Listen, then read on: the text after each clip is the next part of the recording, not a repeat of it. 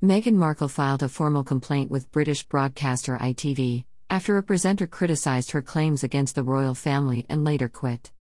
Piers Morgan left his role as host of Good Morning Britain on Tuesday following a scathing attack on the Duchess of Sussex's interview with US chat show host Oprah Winfrey.